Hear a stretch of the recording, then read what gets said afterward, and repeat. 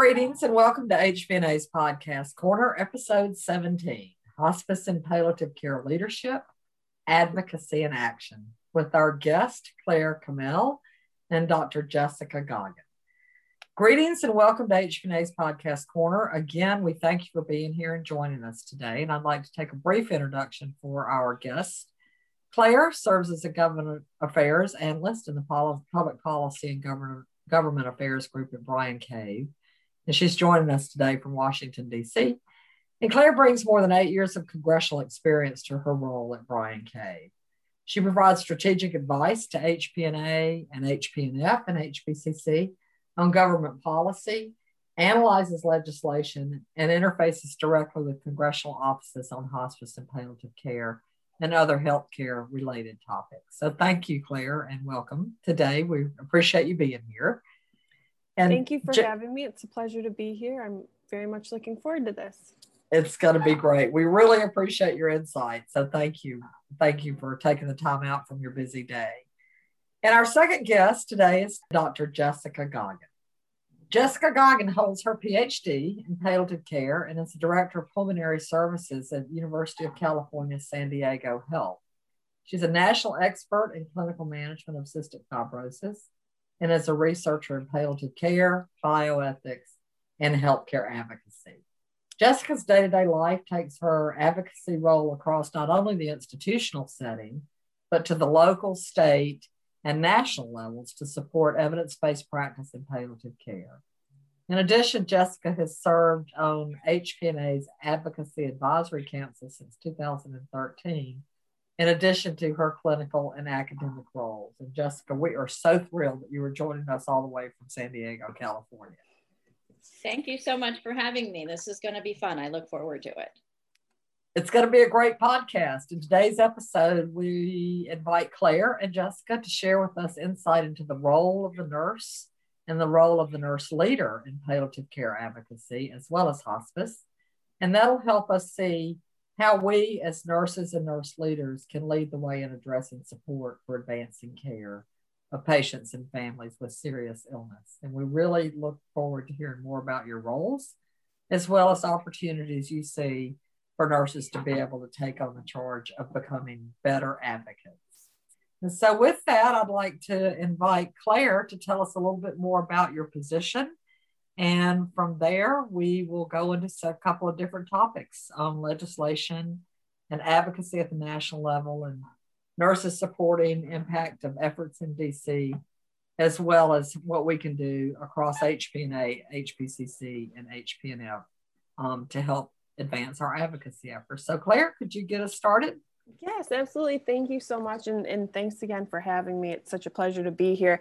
As you were introducing Jessica, I was thinking to myself how excited I am to be doing this with her today, because as advocacy and public policy experts in DC, it's always so much easier when we can do things with hands-on nurses and people in the field. And then I realized that that's what this whole podcast was about. So I think we're all in the right place. As Julie said, my name is Claire Kamel. I'm here in Washington, DC. I work as a consultant, if you will, for HPNA. We work in all realms of public policy, both on Capitol Hill and in Washington, D.C. And it's just my favorite thing to do. I love my job. I love being here in Washington, D.C. Prior to working here at Bryan Cave, Lane Paisner, I worked on Capitol Hill for about just under a decade. My last boss on the Hill was a wonderful woman and a great nurse advocate named Congresswoman Doris Matsui, who is still serving in Congress and doing some really important things in the healthcare realm. Prior to that, and how I became first involved in nurse advocacy and public policy, I worked for a congresswoman from the state of California as well, not Doris, but another one who was actually a registered nurse named Lois Capps. And she was kind of the go-to for all things nursing on Capitol Hill, and still is kind of thought to be the gold standard for how nursing legislation is made. So it was a pleasure to work for her, and I always really liked the work that I did and that she did, really. So yes, again, thank you so much for having me, and I'm hopefully we can be of help in getting people involved in their local, state, federal government, and have them more comfortable being nurse advocates and nurse leaders.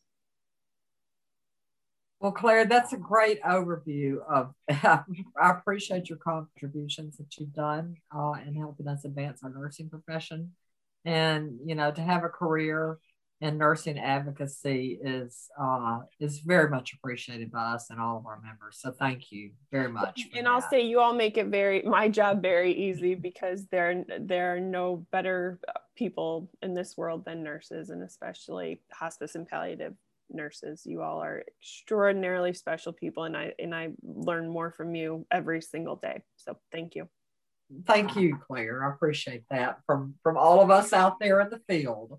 So let's talk a minute about current legislation. What's going on today that's out there that we need to be focusing and aware of, and how can we get more information about that? So anyone who has done anything in the palliative or hospice realm in DC or in your states will be familiar with a bill that we all lovingly refer to as PCHETA, and that is the Palliative Care and Hospice Education and Training Act.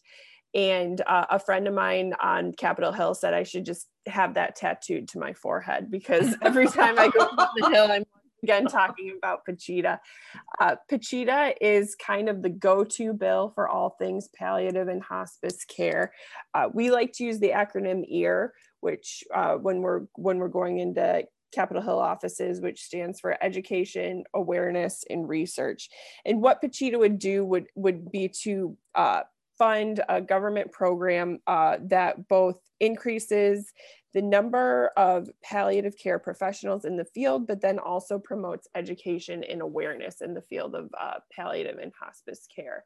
And it is also a really great example of a reason why you can't give up on legislation. PCHETA, and this is not uncommon for most bills. We've all seen the Schoolhouse Rock version of, bill on Capitol Hill.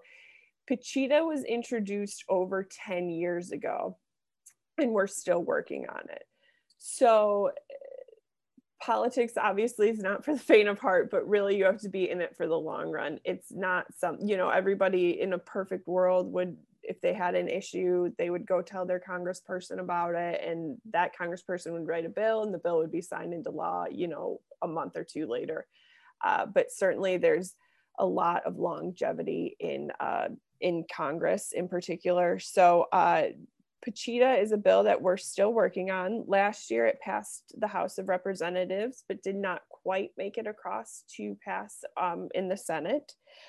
So we're once again introducing it this year. Congressional session lasts 2 years, I should say. So if a bill does not pass within that 2-year session, it has to be reintroduced every single right. bill. Right. So PCHETA has not yet been reintroduced, but we expect that it will any single day. So that's always a big one, again, when we're talking about current legislation with any hospice or palliative care legislation. The other one that I just want to mention is the Title VIII nursing workforce reauthorization, which is something that the hospice and palliative care community really had been working on very, very hard, and was able to get over the finish line actually through one of the larger COVID relief pieces of legislation last year, the CARES Act. One of those great, billion, trillion dollar pieces of legislation that passed to help with some COVID relief. We were able to get the Title VIII nursing workforce reauthorization, which usually has to be reauthorized about every 10 years, depending on how it's written. This one was reauthorized through 2024, so we'll have to go in and work on it again after that. But that keeps those nursing programs funded in workforce development. So those are the two big pieces of legislation I wanted to mention.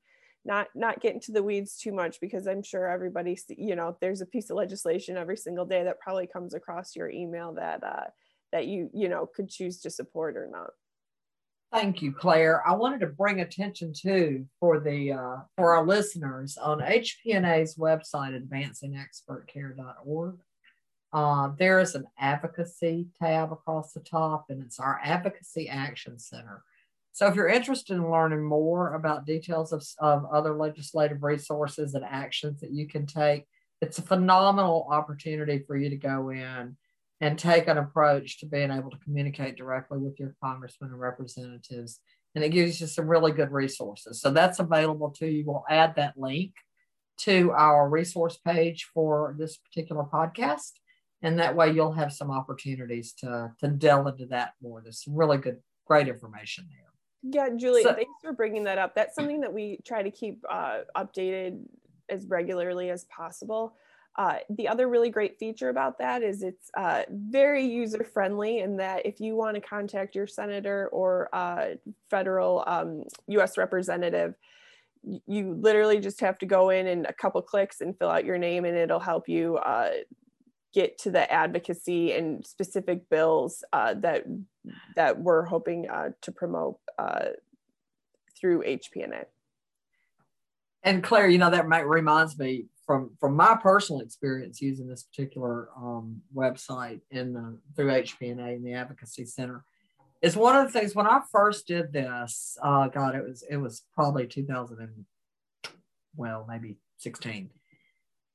It was so empowering to go in there and look at what we could do, and to be able to click a link, direct connect to your congressman or your representative.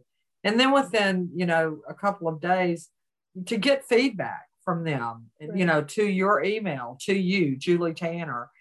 I think if there's ever a point to be able to say the importance of advocacy and taking that grassroots approach, this is a really good example of it. So one thing that this has taught me is that you can be empowered to have your voice shared, and using your voice to positively impact the lives and patients of our patients, facing serious illness. That's something that's important for us to do. So thanks, Claire, for kind of giving us the 30,000 foot view of what's going on with current legislation. If you ever, and obviously there's some more legislation we could talk about, not the least of which is telehealth, which I know we're working on right now as the Association of HPNA. But what you just said is kind of also, I believe, and again, why I like my job and love talking about this so much is because it doesn't have to be a specific piece of legislation, or if you don't feel comfortable or think that you should get in the ring because you don't, know the bill number or whatever.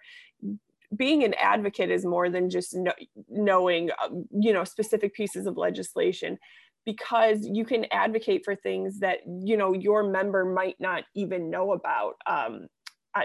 When I worked on the Hill for Congresswoman Matsui, her biggest piece of legislation was about a cruise bill, about cruise ships, and a constituent of hers brought it to her attention. It was something that she had never worked on before, but because a constituent came and brought her, and it was somebody who was in her district, that became her signature piece of legislation. And I always tell people, before we go in to talk to members of Congress or their staff, the biggest thing you have to remember is don't be nervous, don't be intimidated, because it's the most cliche thing in the world, but they are truly there working for you. They represent you as a constituent. So you have to go into their office thinking that and realizing that you have a big something to offer them in their, great big DC, Washington, DC, beautiful offices, but you are just important to them as they are to you. And you need to get in there and make sure they know you are there and what you're doing every day. Be empowered. This is the resources to be empowered. I mean, I think that this kind of takes us to the next brief topic area of looking at advocacy at a national level. So are there anything additional that you would like to add in, Claire, about what we as nurses and nurse leaders can do to help support advocacy at a national level?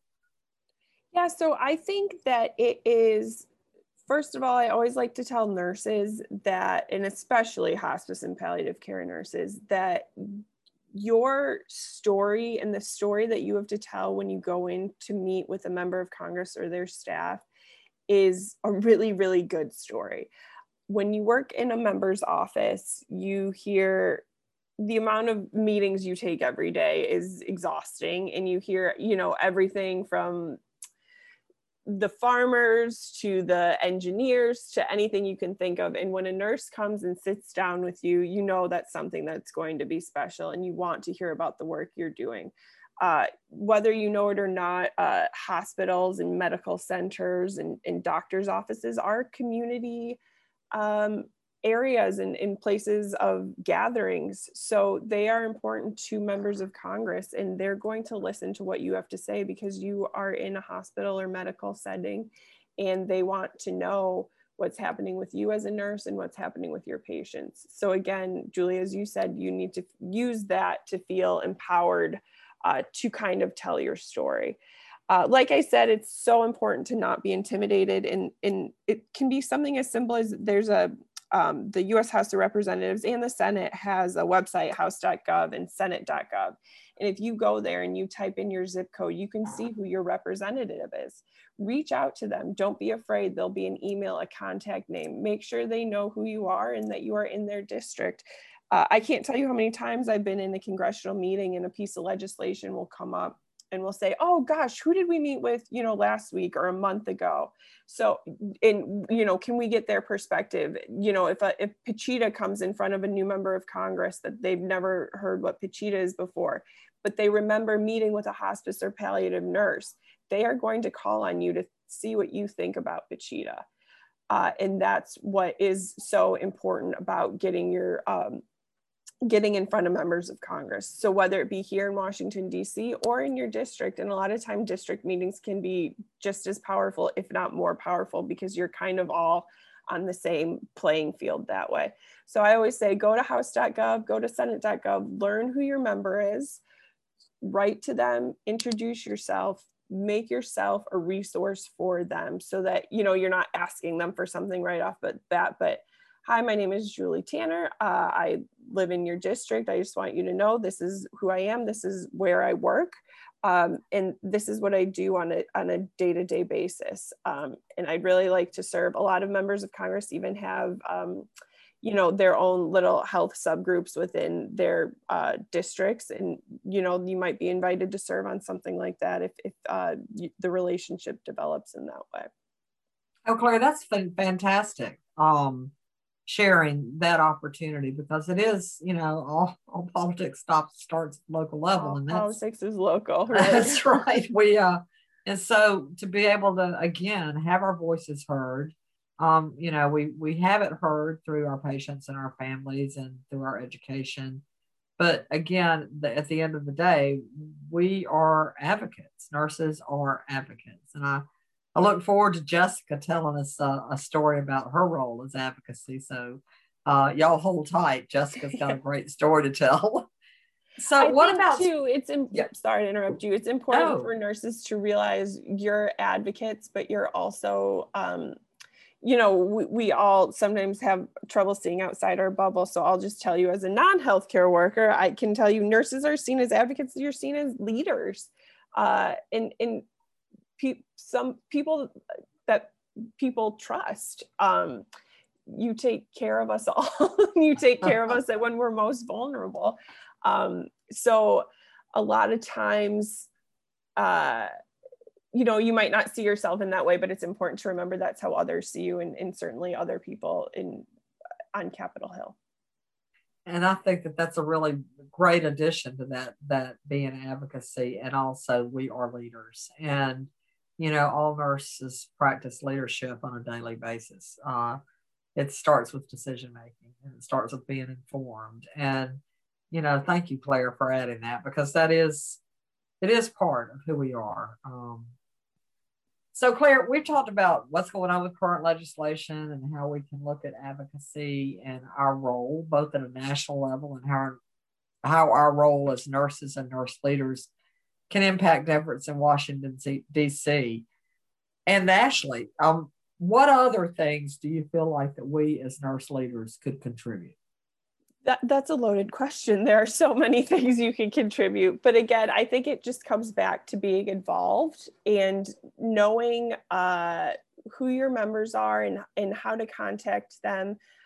Even if it's just meeting with staff, members are very busy. So sometimes they'll have you meet with their staff. So you should never feel like you're being pushed off on anyone, because that's certainly a great way to start a conversation within a congressional office. Mm-hmm. And so again, I think that it sometimes just comes down to taking that first step to reach out to your members, to your senators, and let them know who you are and what you're doing within their districts, within their communities. Once you've taken that step, then we can start to get involved here more nationally with us at Bryan Cave, or with HPNA, and start really digging into some of the nitty gritty of these bills and why they're important. But it has to start with you making that first step to reach out and get involved.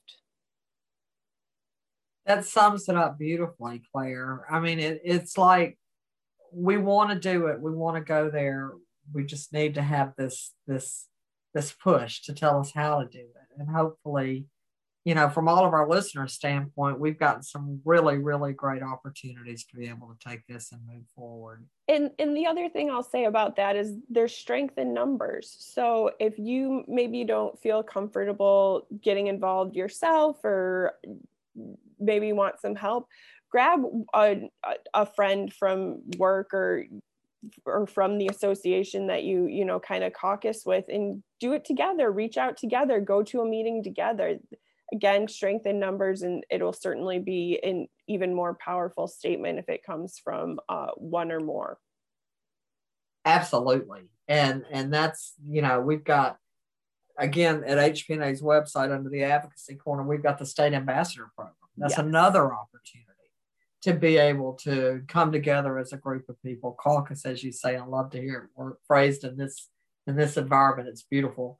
State ambassadors calls are some of my favorite calls, because I get to learn so much. And we always kind of start the calls that way, is by saying, just tell me, give me all the information that you all have. And then we've, try to brainstorm ways that we can take that and make it useful, both locally and nationally for members of Congress.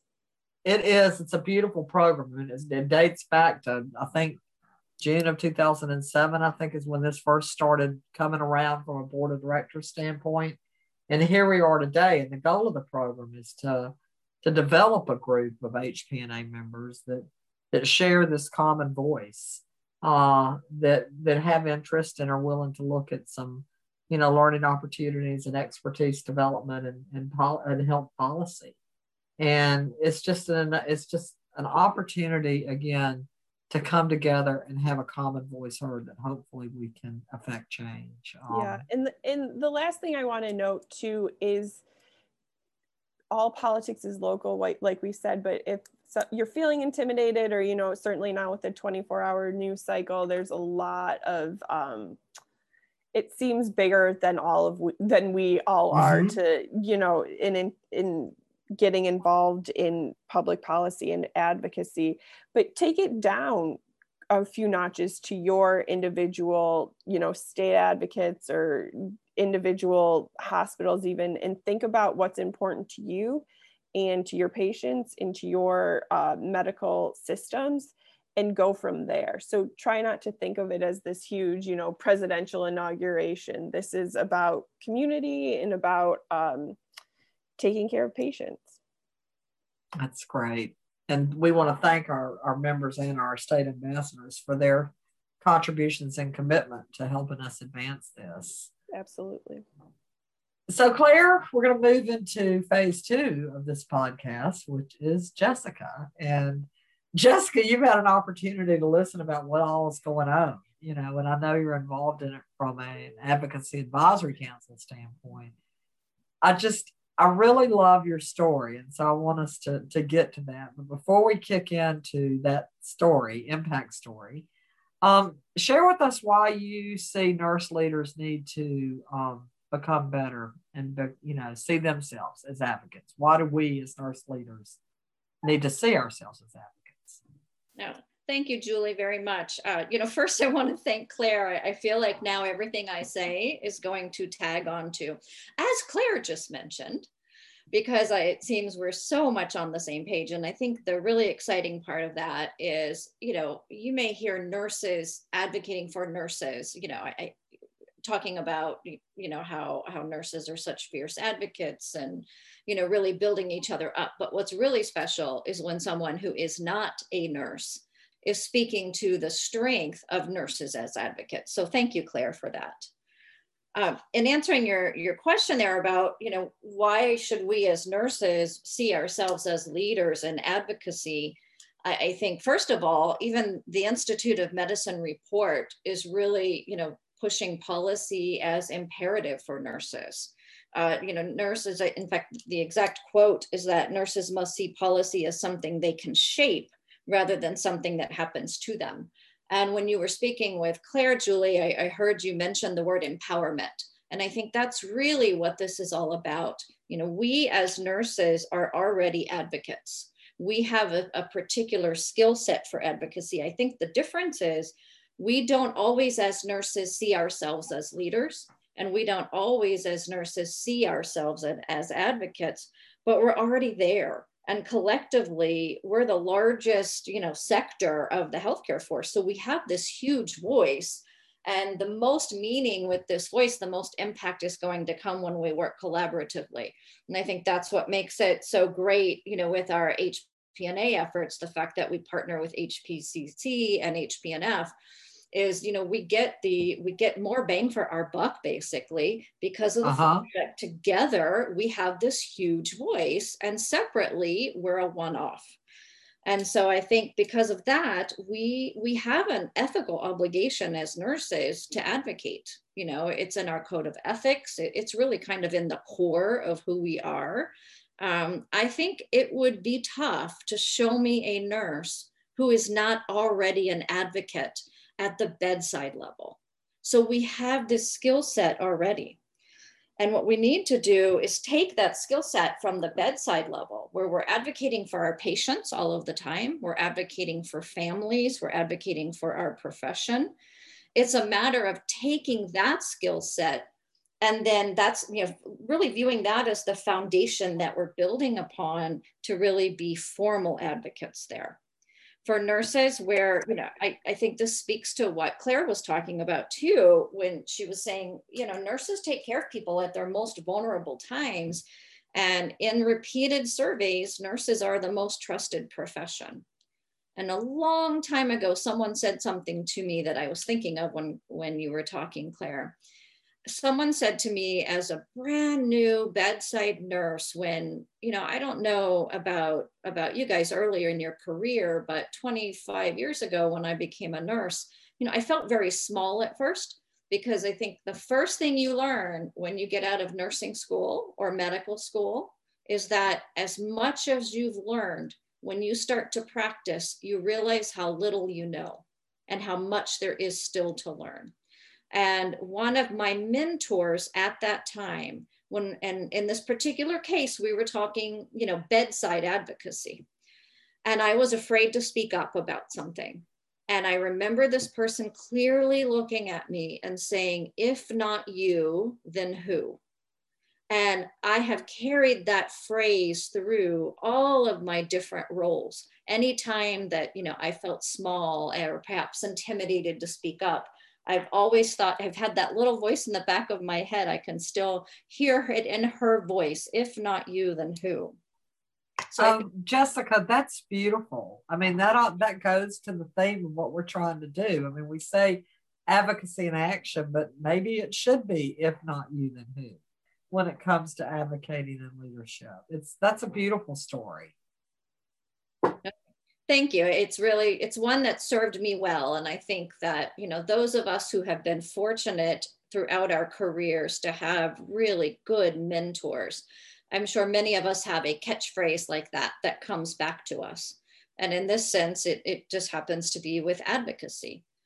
And it's been a way to then weave advocacy in, with all of my different roles. I've been really blessed in my career to, have a good time, a good amount of time working at the bedside. And then, once you start to move into leadership roles, whether it's an informal leadership role or a formal leadership role, you start to view advocacy slightly different, because it's, it's a greater role where you're advocating for a team, and then now advocating for populations of people. Absolutely. I mean, going beyond that bedside advocacy to moving it to the larger picture. And I really appreciated your analogy about we all have our advocates at heart, with our caring for patients at the bedside. This is one of the things when we have, our teaching courses or facilitating learning for certification review preparation. Advocacy generally is perceived as advocating at the bedside. And to be able to take that concept and move it to a local, state, national level helps us all become better leaders. And I really appreciated that analogy on that. Thank you, Jessica. So you mentioned in your you've been blessed to have these advocacy roles across your career. So let's talk a little bit about advocacy across institutional, which would be your organization, local and state levels. What have you seen in that component? How would that affect our listeners? No, absolutely. Thank you. Advocacy across institutional levels. And I'll tell you the way I look at it. I kind of have a simplified view. I look at it in a little p policy versus a big P policy. And so by little p policy, what I usually mean is, advocating at the bedside, advocating within your unit or your department or within your institution. A lot of nursing organizations now, in institutions have a shared governance model for practice policy, and that would be considered a little p policy. And then in terms of big P policy, I look at that as kind of our formal policy. So that's local legislation, state, national, international, et cetera. And I've been really blessed. So like I said, initially, much of my efforts were all in the little p policy piece. And then there's just started being different issues here and there where I had an opportunity to advocate at more of a state and national level. Some of that has been within palliative care, and some of that has been within cystic fibrosis, which for those of you who know much about cystic fibrosis, everything we do in cystic fibrosis is palliative. Absolutely. But because, CF is a very expensive disease to treat, medications are, sometimes prohibitively expensive, then we've had opportunities where, for one example, we were having a really difficult time getting an approval or for medications for a patient. And, just kind of felt like we were banging our head against the wall, phone call after phone call. This is in the day of fax, so fax after fax in this instance. And I jokingly said, I'm going to fly to Sacramento and I'm going to meet with the legislator, and I'm going to get the legislator to go across to the state insurance agency with me. And I said it jokingly. And my physician partner at the time, said, let's go for it. Let's do it. And we ended up not going there physically, but we ended up contacting our legislator, going to see them here in San Diego. And they went for us. And, within a week or so, we had our patient what they needed. So again, that's kind of a blend of a patient advocacy, but at the state level, because this was a state program. And I think that's one thing that we as nurses need to start seeing is that, this skill set that I talk about having at the bedside, it translates. When nurses are at the bedside, they've developed communication skills. They are able to navigate and really facilitate difficult conversations. We're analyzing data all of the time. So these are all skill sets, problem solving, networking. Think about negotiating. I always think at the bedside, someone comes in and says, we're going to do X today. And in pediatrics, I would know maybe the therapy dogs are coming. Okay, let's not do the x-ray at 2. Let's do the x-ray at 4. That's basic negotiating skills. We all do that as nurses every single day. We just don't necessarily contextualize that at a more formal policy level. And we already have these skills to build on.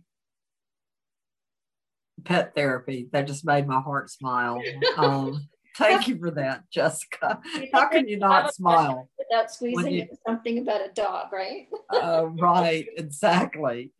So let's kind of diverge on this path in the woods here. Let's talk a bit about bioethics and healthcare advocacy. So share with me some of your insight on that aspect of advocacy, the bioethical component. Yeah, thank you. This is one of my favorite topics, and sometimes kind of passionately heated on this. I believe, that part of our core responsibility as nurses, our ethical responsibility, is as advocates. I believe it really strongly. And if we were to start to pull documents, you're going to see advocacy woven into the responsibilities of nursing, from the code of ethics to HPNA to, really all of these guidance documents. And I think if we really kind of back up from the specific of advocacy and we kind of go up broader in that funnel, then what we're really looking at is social justice from a bioethics perspective. And social justice, for those of you who aren't in the ethics language, you'll recognize what it is as soon as you hear it. It's really related to fairness of treatment and about how we provide healthcare to all people. And in this last year with our pandemic, with COVID, and looking at how COVID has affected different populations differently, then we've clearly seen that we have groups of people who are at more risk than others. And so this has been a really nice kind of demonstration of social justice, or in some cases, lack of social justice. And so, go ahead. I was just saying, heart-rendering lack of social justice. Right, exactly. And that's one thing I was really proud of our particular institution, is when it was time, to really participate in COVID vaccinations. Our institution made I think we called it the mobile vaccine clinic. And we literally purchased I can't remember if it was an RV or a bus, but the institution literally purchased a bus to go into the neighborhoods that are less represented and more diverse and bring vaccines to the individuals there. And so I think that's a really tangible example at an organizational level of really, addressing social justice. And those efforts were led, by a clinical team, including nurses at our institution. And social justice and advocacy in nursing, it goes back to Florence Nightingale with the birth of nursing. She was advocating for clean air, for sanitation, cleanliness, water for the troops and such, nutrition. Everything she was doing came from a social justice perspective. So there really is this very close relationship between bioethics and advocacy. And for nursing, it's an ethical imperative. We need to take that away from seeing it as just at the bedside. And we need to see it larger than that. Because like I said, collectively, we look from a political perspective and, who holds the power, right? Well, nursing is not holding all of the power right now, but we are the largest collective voice. And so we have a huge opportunity. And when I look at where we were 25 years ago when I became a nurse and where we are now, we've come so far, but we have on a continuum a lot farther to go. And that's where, people like Claire and her group, can really help us if we partner and learn from each other. Absolutely, Jessica. That's just a great way to frame it. Where we were, where we've been, where we have to go. And, it's forward. we can go forward. And I I would like to jump in a bit on getting some insight from you about your long-term membership representation of HPNA's Advocacy Advisory Council. Kind of take us through a little bit about what the council is and what your contributions have been, because that's another way that we can advance our leadership skills through committee representation. Yes, absolutely. So as you know, I've been on the Advocacy Council for quite some time. And as you know, all organizations go, there've been kind of different iterations through the years. And I think we're continuing to improve, just every year it's getting better and better. Some of the efforts that we've participated in, I have to say, I could not have told you exactly how long we've been working on PCHETA. I could have told you it's been a very long time. I think, Claire, you said it was 10 years that we've been working on it, and absolutely. And so I've worked on that. We've done initially, when we were first rolling it out in the first couple of years, we put together a congressional briefing on PCHETA that was in, our really grassroots effort when it was still really new and relatively unfamiliar to most of the legislators. One of the other things I did that I don't think we mentioned yet on this podcast, and I was really blessed that HPNA sponsored me to attend the Nurse in Washington internship or NEWI. Absolutely. Yeah. Jessica, talk more about that. You were absolutely right. So I was super, super blessed to attend that. And, and I have to say, I attended that not too long after I had completed my master's in health law. And I had a big cohort of training in my master's on advocacy. But I have to say, what I received from the Nurse in Washington internship, that blew it away for what I had had in a whole 2 years master's program. It was so consolidated and condensed, and it was just empowering and, uplifting. I met people from all over the country. And, we really bridged that gap between nurses as advocates at the bedside level, and then stepping that up to formal advocacy and policy. And it was just an incredible experience. And I would encourage, any listeners, you don't have to be sponsored by an organization in order to attend. It's open to many. So I would encourage you to do that. As part of that program, we heard from nurses who are in political positions. We had them speak. We heard from other people who've been in advocacy for a really long time, as well as people who were newer. And then we formed groups from our geographical areas, and we went around the Hill and had meetings with people. And one of the things that struck me is, the whole "if not you, who" phrase that really hit home for me in my first congressional meetings through both programs, the Nurses in Washington and then another trip earlier with my education program. But what really struck me is when you start to meet the legislative assistants, or, this is the person in charge of healthcare, and you look and you're thinking, oh my gosh, it looks like everyone's 18 years old. And of course they're not 18. They are very young, very bright, very well-educated, highly motivated young people, which is inspiring. But it also, when you look in the mirror, you start to see, oh, I really am an expert here.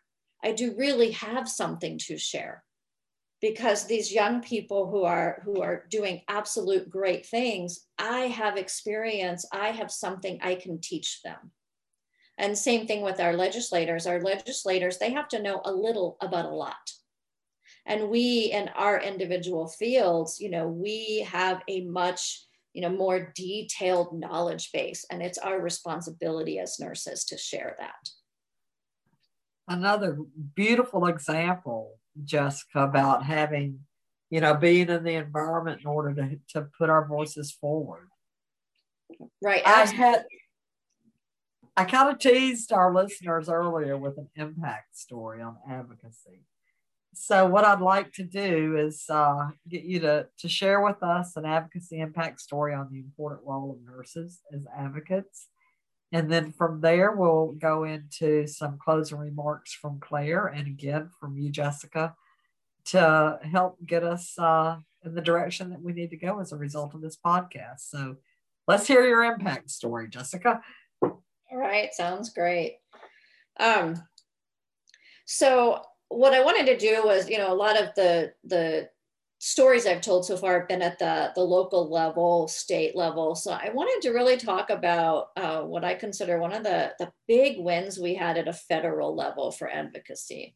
And this is, I can't say the exact year because I'm old and it starts to go back, but it's sometime within the last, say, 10 years this happened, where the Medicare rules around, not Medicare, Social Security disability criteria for CF was changed. So, and this was a period where there was a kind of a sweeping, quite a bit of reform and disability criteria for individuals.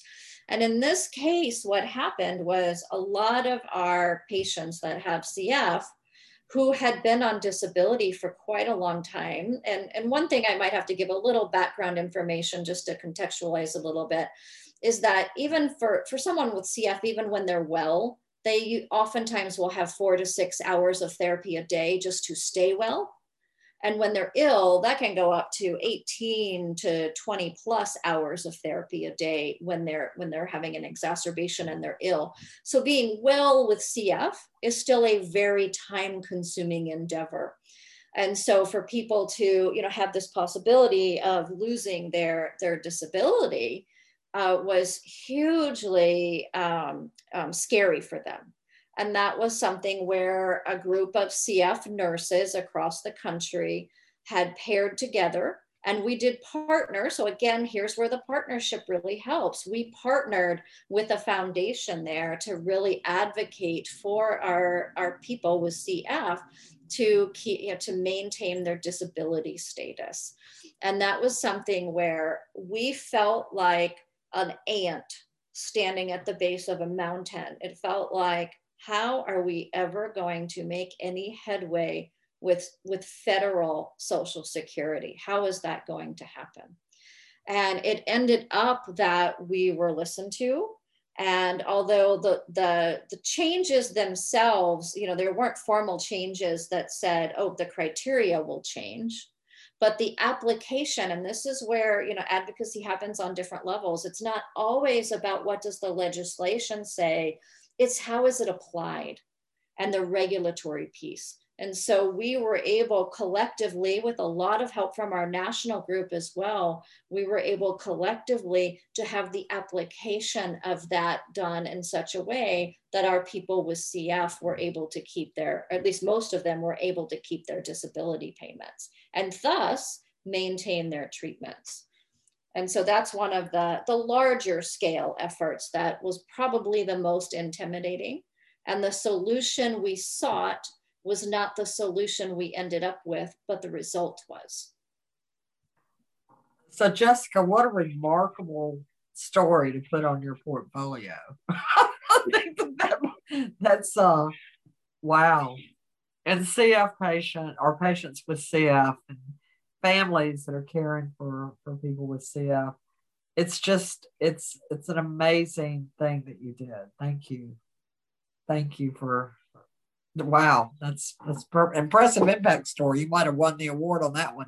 Well, that was very much a collective effort. And, like I said, a partnership with national and local foundations as well. Absolutely. And to have their, their expertise, their wisdom, their outreach is another, that local caucusing, as you had said earlier. Exactly. Yeah, this was definitely not a Jessica success story. This was a collective success story for sure. It's a beautiful one. A lot of times we think, I think sometimes we think of being political as, political as an adjective describing you, being political.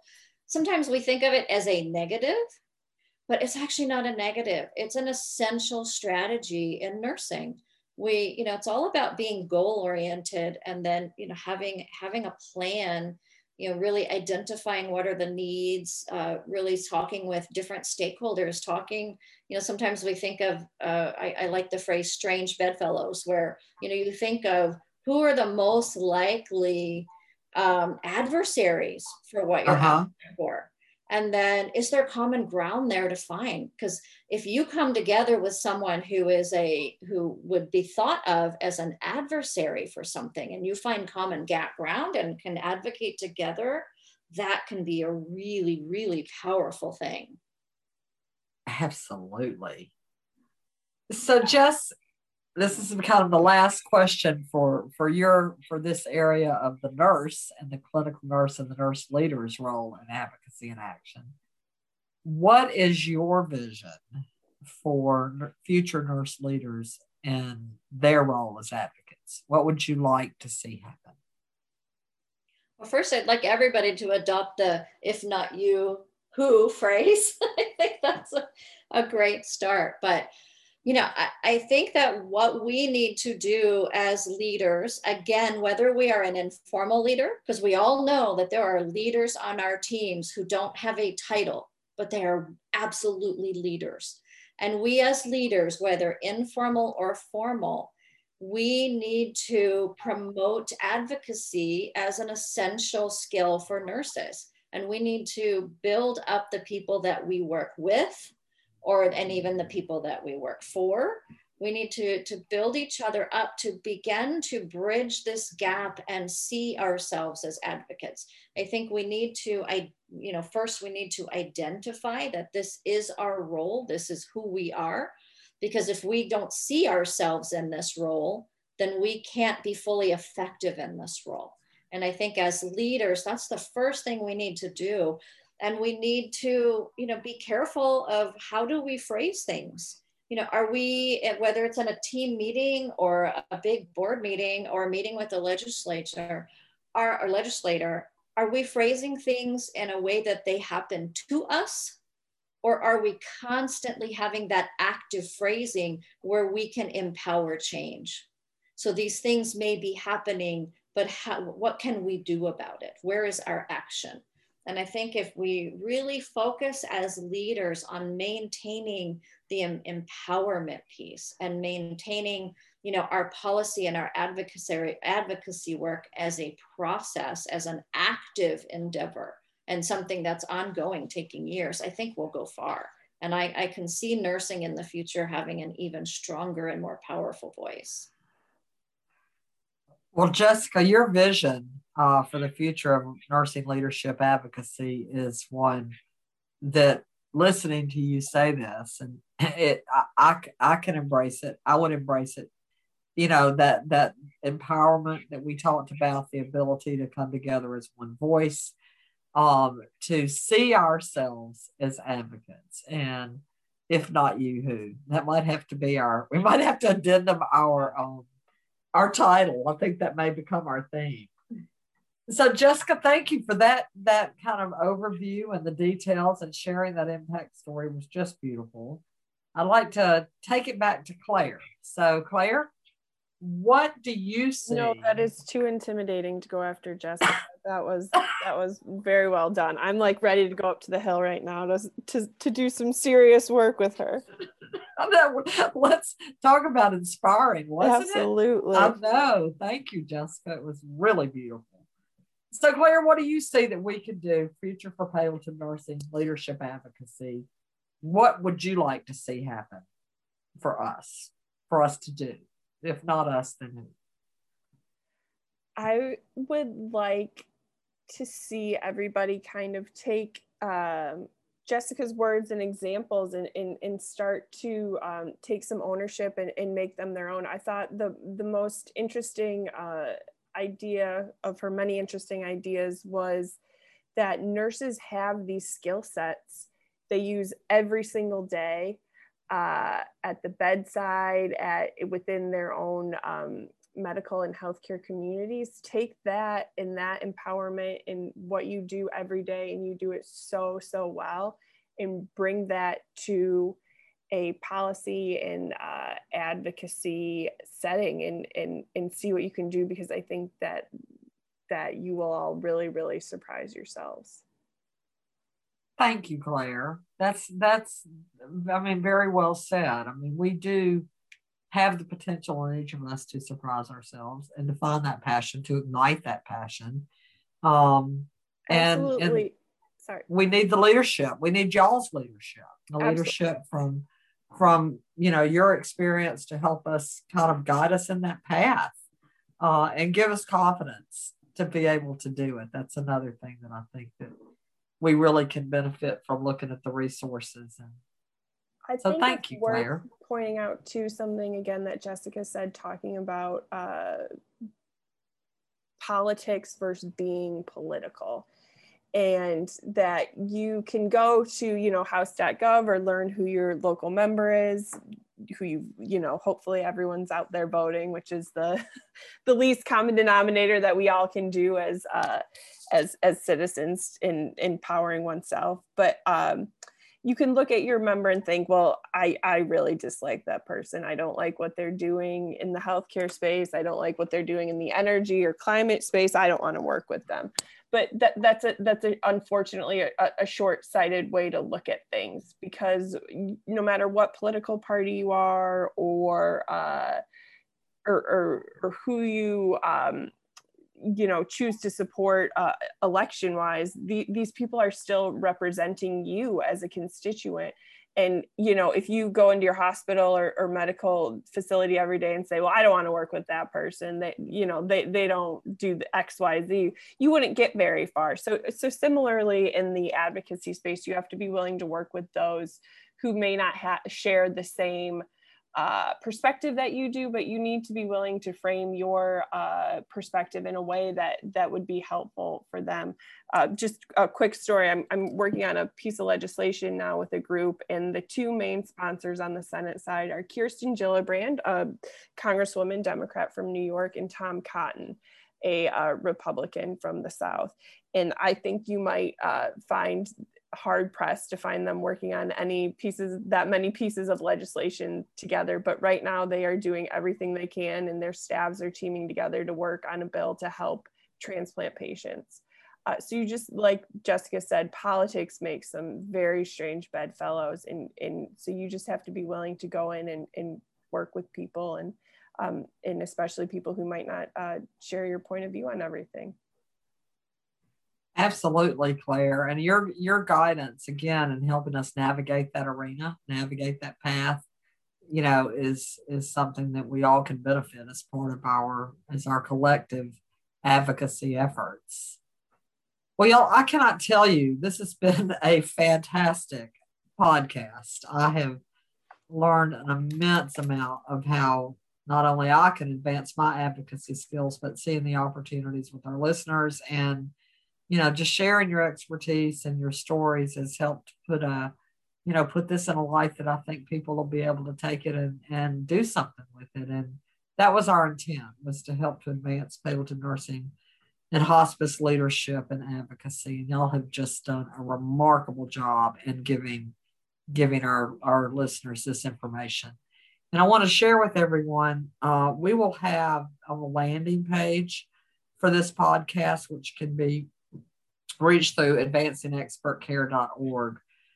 We will have resources that both Jessica and Claire have offered to put forward, and we also will have some links to help you if you want to look and take this information and do some continual learning down the road. We'll give you some resources for that. And at the end of the day, if we take our inherent advocacy from the bedside and who we are as nurses and who we are as leaders, and take that and put it together with the powerful voice that we have overall with nursing, I don't think that there's a lot of things that we can't get done. So thank you both so much for joining us today for HPNA's Podcast Corner, and this will conclude our presentation. Thank you.